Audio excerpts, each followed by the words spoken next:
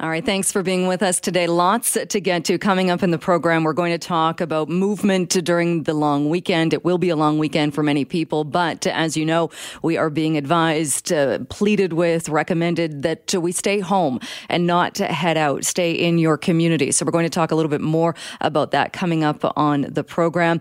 As well, we're going to check in with the Heiltsuk First Nation about why they are turning away anybody that comes to their community, even if it's to stock up on supplies or to get some kind of shelter. They're saying it's just too dangerous and they will not be allowing people to dock in their community. We're also going to talk hunting and fishing, why there has been such an increase when it comes to hunting licenses and wild game permits in light of COVID-19. But first, something you just heard on the news, the Vancouver Park Board has announced that Stanley Park will be going car-free as of tomorrow. So let's bring in Howard Normann. He is the Director of Parks at the Vancouver Park Board. Howard, thank you so much for being with us. No problem. Good afternoon, Jill. So this is going to be in place tomorrow. What are people going to see that's different if they're headed to Stanley Park tomorrow? Well, they're going to see a lot more signs.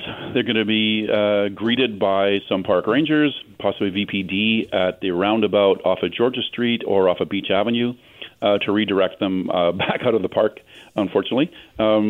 And they will see a lot more space for people that are actually in the park who have walked or cycled into the park. And so, but buses will still be in there, will they? The 19 bus will still go up to the loop and turn around because that's a lot more. It's a lot easier for the bus. But if we find that the bus is crowded or causing an issue, then the bus can be redirected right at the roundabout. All right. So if people are still cycling or walking in the park and maintaining that distance, then will they be able to then go on the roadway? Absolutely. We're at this point only asking cyclists to use the roadway. The seawall will still be open, but as you probably know, and most people know, the seawall has some pinch points that are definitely problematic. So we are asking cyclists to use the road. They'll have 2 lanes plus the parking lanes to ride in. And I think it'll be a new adventure. I think people will hopefully embrace that. Are you concerned, though? There has been a lot of talk of the seawall, and anybody that has been on it knows that it's impossible in many parts of it to do a 2-meter distance from other people. Why not just close it down altogether so you make sure people aren't getting too close? Well, it's been a step-by-step process.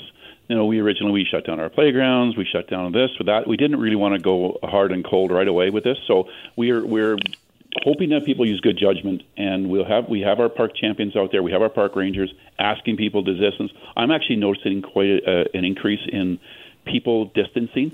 But again, there's those choke points, so people can use the road as well. It isn't just for bikes. There's sidewalk up there. There's the roadway. It's an opportunity more so than taking cars out of the park. It's an opportunity to give people more space to recreate in Stanley Park, particularly the people in the West End.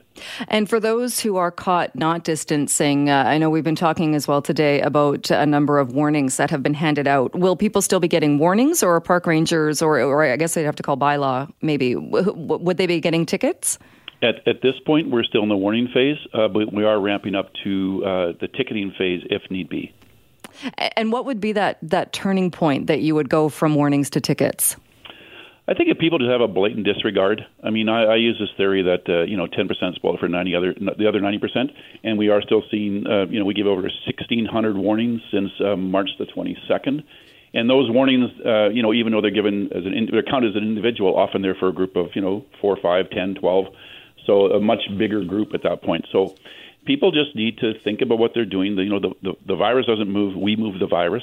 So if people keep that in mind and social distance, like they've been instructed to, it won't be an issue. If we have to take a harder approach, someone take a harder approach. 1,600 warnings since March 22nd. Is that throughout all Vancouver parks? Yeah, but we've been mainly focused on the hot spots, which is the seawall, Jericho, Kitsilano, where people tend to gather historically. Those are the main spots we've been focused on.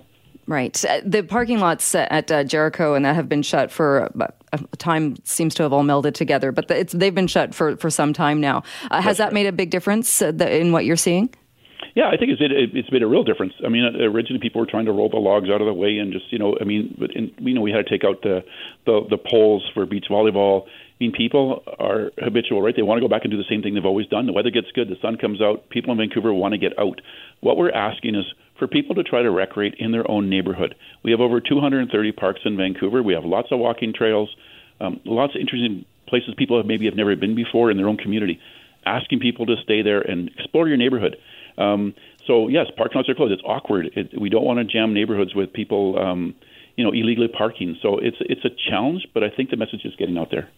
And to talk, looking at Stanley Park again as well, and in some other parks, there are homeless people living in those parks. Have they been talked to, or have people checked on them to see if they're distancing or what their situation is?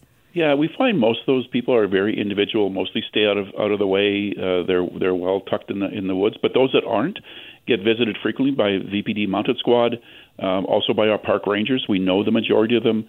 We try to ensure that they social distance properly. I would say the majority, again, are individuals. But it's definitely a challenge in Stanley Park to know where everybody is and what they're up to. But we're doing our best. And for people then, what message would you give? I mean, is this kind of the trial weekend in that it is going to be really nice weather? It's going to be a long weekend for a lot of people. Is this the weekend where the behavior will dictate whether or not you have to take further steps? Absolutely. I mean, the city and the park board are monitoring this closely. We'll be having people out actually monitoring that you probably won't even know they're out there. But, you can look around the world and see what other cities have had to do. We don't want to go down that road. It's a last resort. But seriously, I mean, people need to really think about this and do the right thing. So, yes, we will be monitoring. We are prepared to take the next step, but our preference, of course, is not to. Right. And one other question about garbage. Are there enough garbage cans, do you think? Because unfortunately, we're also seeing people throwing face masks, gloves, things that might be contaminated on the grounds. And I'm assuming that's happening in parks as well. Yeah, that's correct. We do have a crew out that does pick paper, the litter collectors that walk with buckets and tongs. But there are quite a few totes, on the seawall.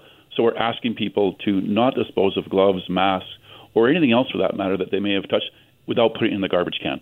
They're spaced out, and if it's in your hand, you can take it to a garbage can. It doesn't have to get immediately dropped on the ground. So please, take your trash back with you or find a garbage can. All right. Howard Normann, thank you so much. Appreciate your time today. Oh, you're welcome. Anytime. All right. Howard Normann is the Director of Parks in Vancouver.